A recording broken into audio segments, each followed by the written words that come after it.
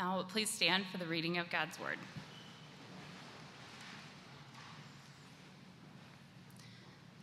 This is Philippians 2, verse 12 through 18. Therefore, my beloved, as you have always obeyed, so now, not only as in my presence, but much more in my absence, work out your own salvation with fear and trembling, for it is God who works in you, both to will and work for his good pleasure. Do all things without grumbling or disputing, that you may be blameless and innocent, children of God without blemish in the midst of a crooked and twisted generation, among whom you shine as lights in the world, holding fast to the word of life, so that in the day of Christ I may be proud that I did not run in vain or labor in vain. Even if I am to be poured out as a drink offering upon the sacrificial offering of your faith, I am glad and rejoice with you all. Likewise, you also should be glad and rejoice with me. The word of the Lord. Thank you.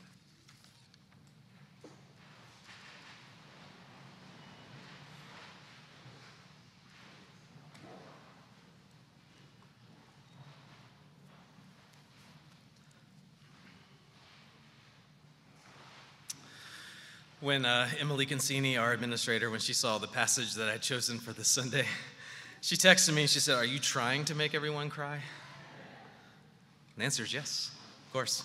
No. But it is, I found it a daunting task to choose a text for your last sermon as the pastor of a church that you love. I seriously think about that. Of all the texts there are in the Bible, which is the right one to say what you want to say, what I want to say? Which is, by the way, why we normally just preach through books of the Bible. So it's not about what I want to say, but about what God wants to say in the next passage, in the next passage, and so on. But today we're going to make an exception to that rule. Well, first of all, it's still about what God has to say today, but I did sort of handpick the passage this time. And I chose this passage in Philippians for a couple of reasons.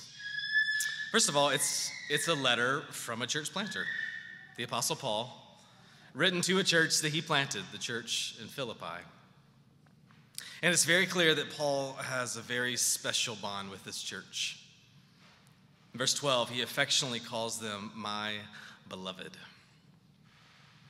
Now, granted, he also calls the church in Corinth his beloved, even though that church gave him more headaches than any other church plant that he had. And he also called the church in Rome his beloved, even though he had never met them. But I think when he says it to the church in Philippians, he really, really means it. The dominant theme of this letter is joy. When Paul thinks about this church, what comes to mind is joy. And even the circumstances as to how the church in Philippi got planted reminds me a bit of the story of Res Perez. You could read the story of Philippi in Acts 16. Paul and his team were actually trying to go plant a church somewhere else, but literally the Holy Spirit forbid them to go there. God, the Spirit, did not allow them. Instead, Paul had this dream about a man from Macedonia urging them to come and help them. Philippi is the leading city in the district of Macedonia. So Paul and his friends decided to go there because they concluded, quote, God has called us to preach the gospel to them. Likewise, I don't know how many of you know April and I's story, but we thought many times we were going to go plant a church somewhere else. But the Spirit shut every other door and widely opened the one to Madison, Wisconsin. We didn't have any visions or dreams or anything like that, but we concluded that God must be calling us to come preach the gospel here. Philippi was the first Christian church plant on European soil, the first one. And while we were by no means the first church in Urban and University Madison, we were the first non-distinctly Asian PCA congregation in the city center. When Paul arrived in Philippi, he discovered there was no synagogue there. If you know, Paul's practice was to go to the synagogue first and to preach the death and resurrection of Christ. They often became his first core group for the new church plant. He didn't have that in Philippi. Likewise, when we came here, we had no core group. And I imagine, like Paul, we just had to invite anyone and everyone who would listen to come. And now we meet in a synagogue, ironically. The first convert in Philippi was a wealthy businesswoman named Lydia, who I'm convinced, if she was alive in Madison today, would probably work for Epic. So maybe I'm stretching the similarities just a little bit, but the main reason I wanted to preach this text is in verse 12, where Paul writes, "Therefore, my beloved, as you have always obeyed, so now, not only is in my presence, but much more in my absence, work out your own salvation with fear and trembling." This is a word from a church planter who is no longer present with the church because he went on to plant more churches. It's a message about continuing the mission of the church in the church planter's absence. In fact, it's about doing much more in his absence. So I think Paul says two things to the Philippians in this passage, and they're the same two things that I want to say to you today. The first thing is, remember the story. Remember the story. That is the story. Our story is the story of salvation.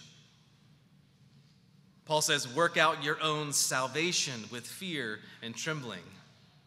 If the Christian gospel could be summed up in one word, it would be salvation.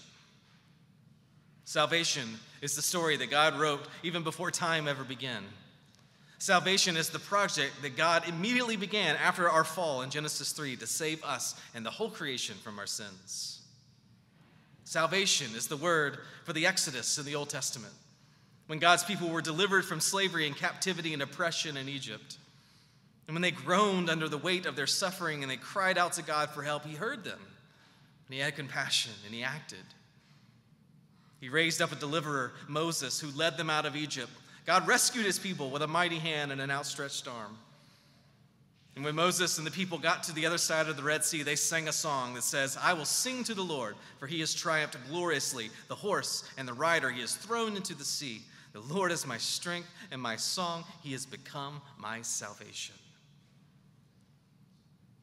And brothers and sisters, if you thought that was impressive, and it is impressive, the New Testament says that what we have today is an even greater salvation through an even greater Moses. Because in Jesus Christ, we are rescued not just from a human enemy, but from our spiritual enemy, from the one who deceived humanity from the very beginning. We are delivered from the one who held us captive to sin and death. We are saved from the wrath of God for our sins. We are led out through the waters of baptism. And we are heading towards an even greater promised land. That is a new heaven and a new earth. And brothers and sisters, when we get to the other side, we're going to sing an even greater song. It's in Revelation. It says, "Salvation belongs to our God who sits on the throne and to the Lamb." Brothers and sisters, our story is the story of salvation. A story of salvation in 3 acts. We have been saved from sin's penalty. We are being saved from sin's power. And we will be saved one day from even sin's presence. And friends, the one at the very center of this story, the main character, the hero, is Jesus, whose very name means God saves. From his conception by the Holy Spirit, the angel announced his purpose. "You shall call his name Jesus." Why? For he will save his people from their sins. In Jesus' public ministry on earth, he embraced this purpose when he said, "The Son of Man came to seek and to save the lost." Acts 4:12 reiterates the same when it says, "There is salvation in no one else. For there is no other name under heaven given among men by which we must be saved." Even these verses, the verses before the ones we read in Philippians 2, are some of the most famous in all the Bible. They are the most beautiful words ever written, I would say, about Jesus, about how he brought about our salvation. So he did it in the most striking way possible, not by grasping for greatness, but by letting it go. Not by exalting himself, but by humbling himself, taking the form of a servant, being born a human just like you and me. Not by standing outside of human pain and suffering, but by entering into it. Not by preserving his life, but by giving it away for us. Not by demanding obedience from us, but by becoming obedient himself, even to the point of death, a death on a cross. Because that's why he has the name that's above all names. And that's why one day every knee will bow and every tongue confess that Jesus Christ is Lord, to the glory of God the Father. Friends, our story is the story of salvation. Our story is the story of Jesus, whose life, death, and resurrection is what saves us. And Paul says to the church in Philippi, remember the story. In verse 16, he says, hold fast to the word of life. Hold fast to the story. Remember it. Remember why you are here. You know, in my lifetime, I just turned 42 2 days ago. That's how old I am.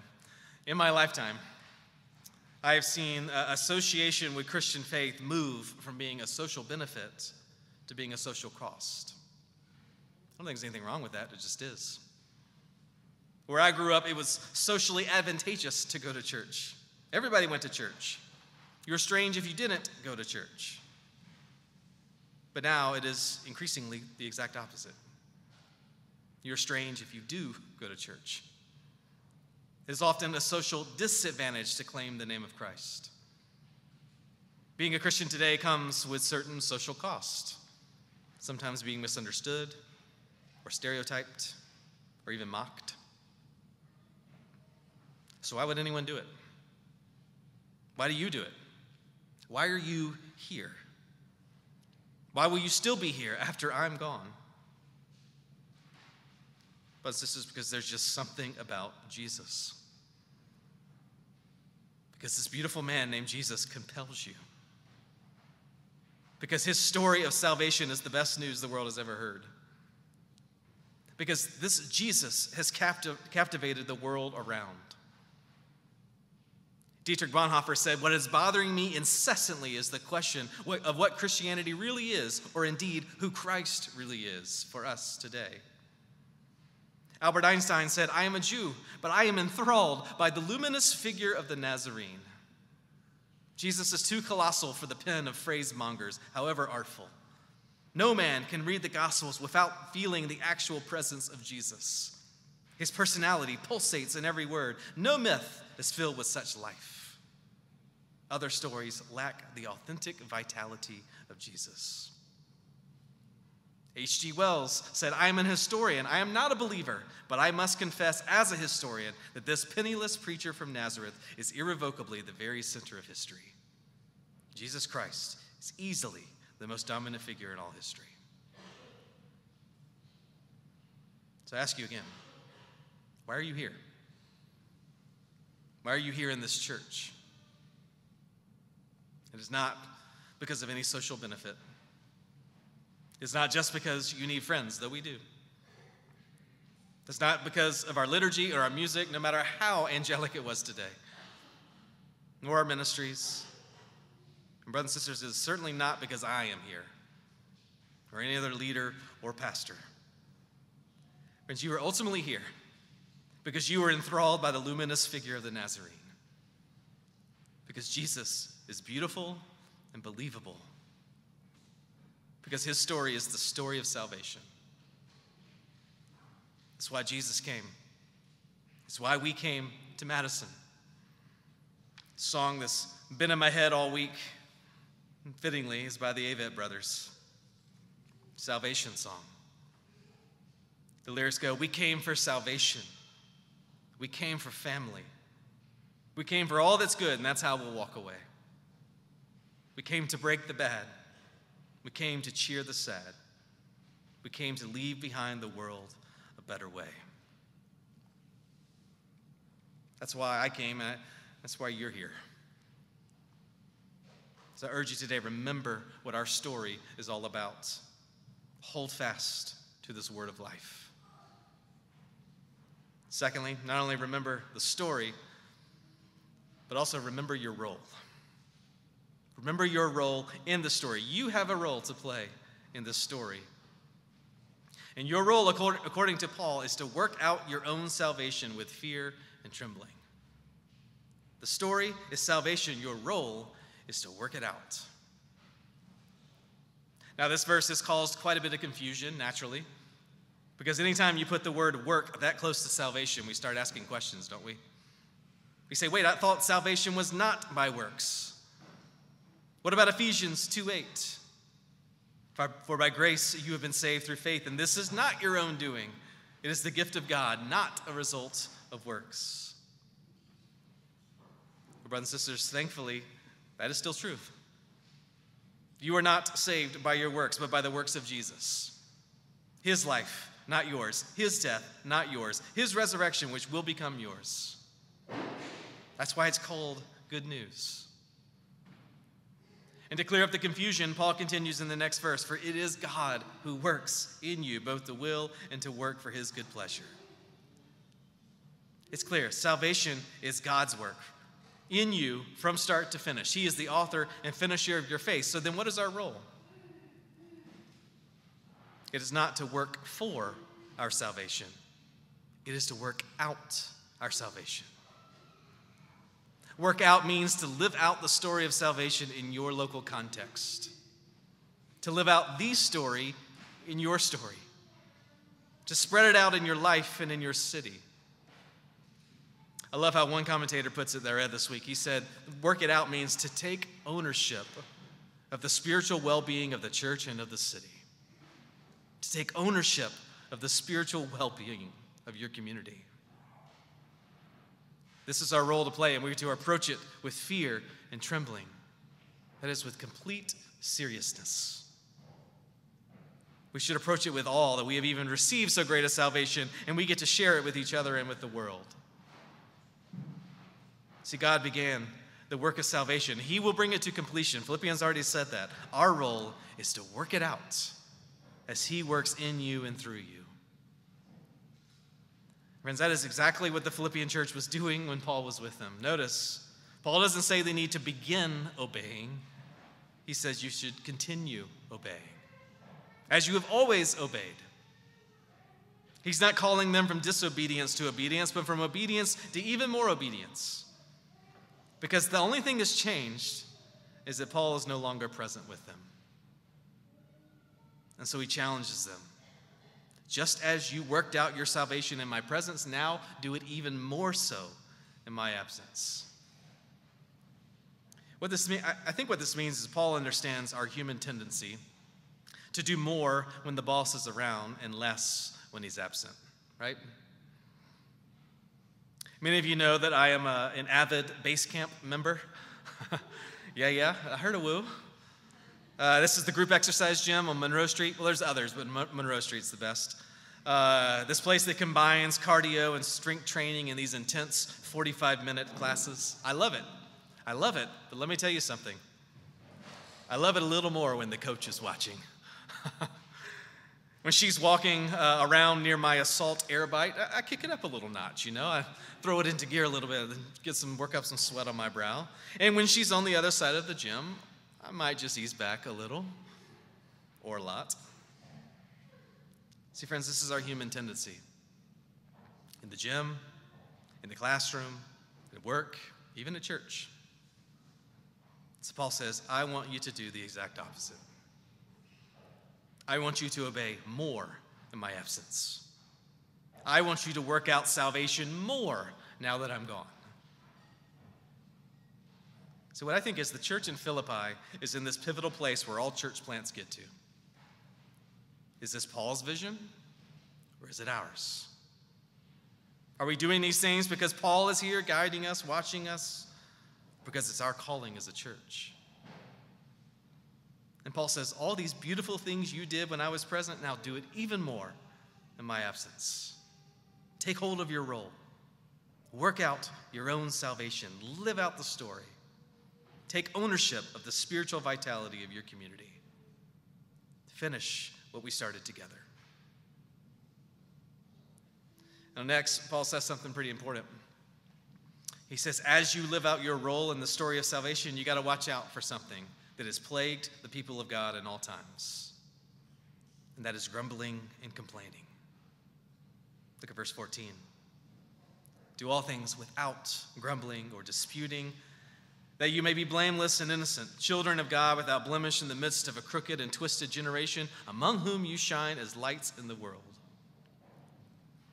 You see, the background of this verse is the wilderness wanderings of Old Testament Israel. You can read about it in Numbers 11 and 14 and 16. You see, after they had come out of slavery in Egypt, after they had experienced so great a salvation, as they were working out their salvation in the particular context of the wilderness, they were given over to a critical and complaining spirit. And don't get me wrong, there were real reasons. There were real challenges in the wilderness. There were real dangers all around them. They needed food and water and leadership for a whole bunch of people. But in the face of those challenges, the people turned to grumbling and complaining. And though they complained against their leader, Moses, their real complaint was against God. Grumbling and complaining is an ungrateful heart towards what God has provided. You see, the people needed food, so God provided food. He gave them bread, miraculous bread that came down from heaven every morning, and the people complained. Oh, that we had meat to eat. Remember the meat that we ate back in Egypt with the cucumbers and the melons and the leeks and the onions and the garlic. The people needed leadership, so God provided leadership and Moses and Aaron, but the people grumbled against them. Did these guys even know what they're doing? Are they competent? Maybe we should get new leaders who will lead us back to Egypt. Grumbling and complaining is an ungrateful heart towards what God has provided. It's a heart that doesn't believe that God knows what he's doing. And that's the real fear, isn't it? For the people in the wilderness, they expressed it many times. Has God led us this far only to let us die? Did we come through the plagues and the battle and the sea only to die out here in the wilderness? And brothers and sisters, maybe that's a real fear for you, for this church, as we approach this transition. Maybe your heart is saying, has God led us this far only to let us die?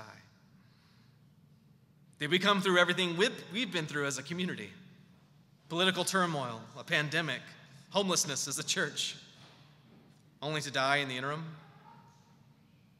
Sometimes that can give rise to a critical or complaining spirit. One way to interpret the word disputing in verse 14 is foolish reasoning. Foolish reasoning is when you become convinced that God is no longer with you, no longer leading you. Brothers and sisters, this is foolish reasoning. Because if Pentecost, if this day tells you anything, it tells you that God is always with you. He has actually come nearer to you now than he has ever been before through his very Spirit. He will never leave you or forsake you. He is always at work in you, through you. He is always providing for you. See, what is tragic is that the first generation did die in the wilderness, but it wasn't because God abandoned them. It's because they couldn't abandon their own grumbling and complaining. The only other time Paul uses this phrase is in 1 Corinthians 10, where he says that the people died in the wilderness because of their grumbling.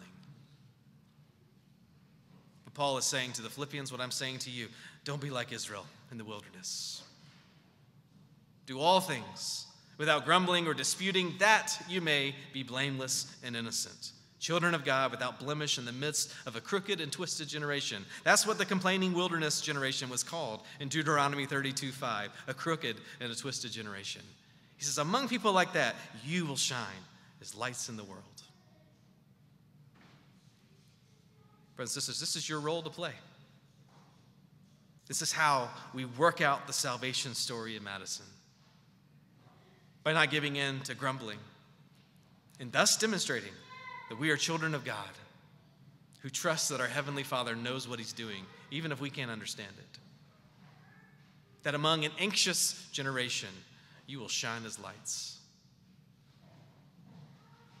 Resurrection Madison, this is who you are. You are the light of the world. I didn't say this, Jesus did. The very source of our light. In Matthew 5, he says, you are the light of the world. A city set on a hill cannot be hidden. Nor do people light a lamp and put it under a basket, but on a stand. And it gives light to all who are in the house. In the same way, let your light shine before others, so that they may see your good works and give glory to your Father who is in heaven. Brothers and sisters, this is our role. You are light in a dark world. You are salt in a bland world. You are how the gospel takes flesh today as you live it out in community, as you pour yourself out as an offering for each other and for the world. This is your role to play in the story. Shine. Shine as the lights that you are in Christ. Let your light shine so that the world can see Jesus in you. The very first event we ever did as a church plant, before we ever launched public worship, the very first public event we ever did was a Lessons and Carol service at Crescendo. It's on December 18th, 2016.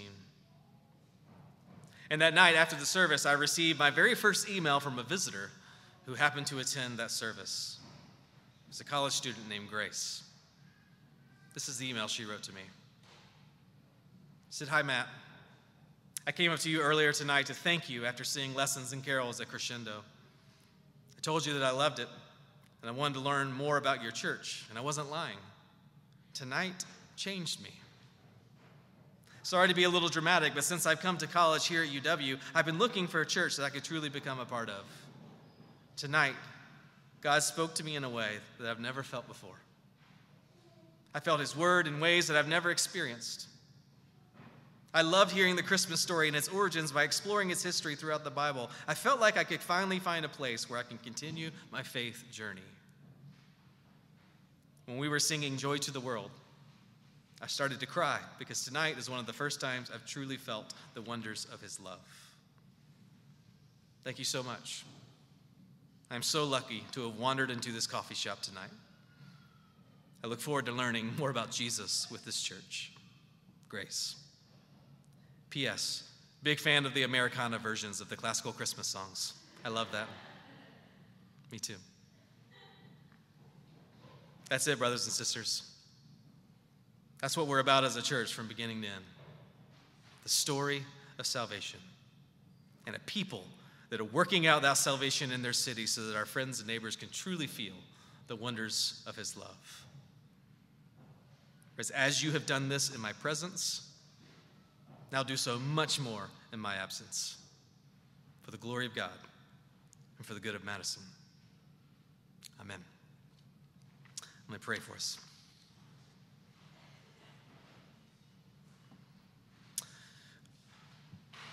Our Father, as we think about the challenges that are before us, the first word on our lips is help. And we thank you that you have provided help. Even today, we celebrate the help that you have sent to us, which is your very own Spirit, to comfort us, to guide us, to convince us, to save us from foolish reasonings that would think you have abandoned us. Lord, you are with us. You are with us to help us remember the story. You are with us to help us live out our role in that story. I pray for this beloved church. Lord, that you would cause their light to shine in this place. Not just so people would look at them, not just so people would look at their leaders or their pastor or anyone else. They would look at Jesus. They would see him for who he is, this luminous figure of the Nazarene. Lord, make us restless until our hearts rest in you.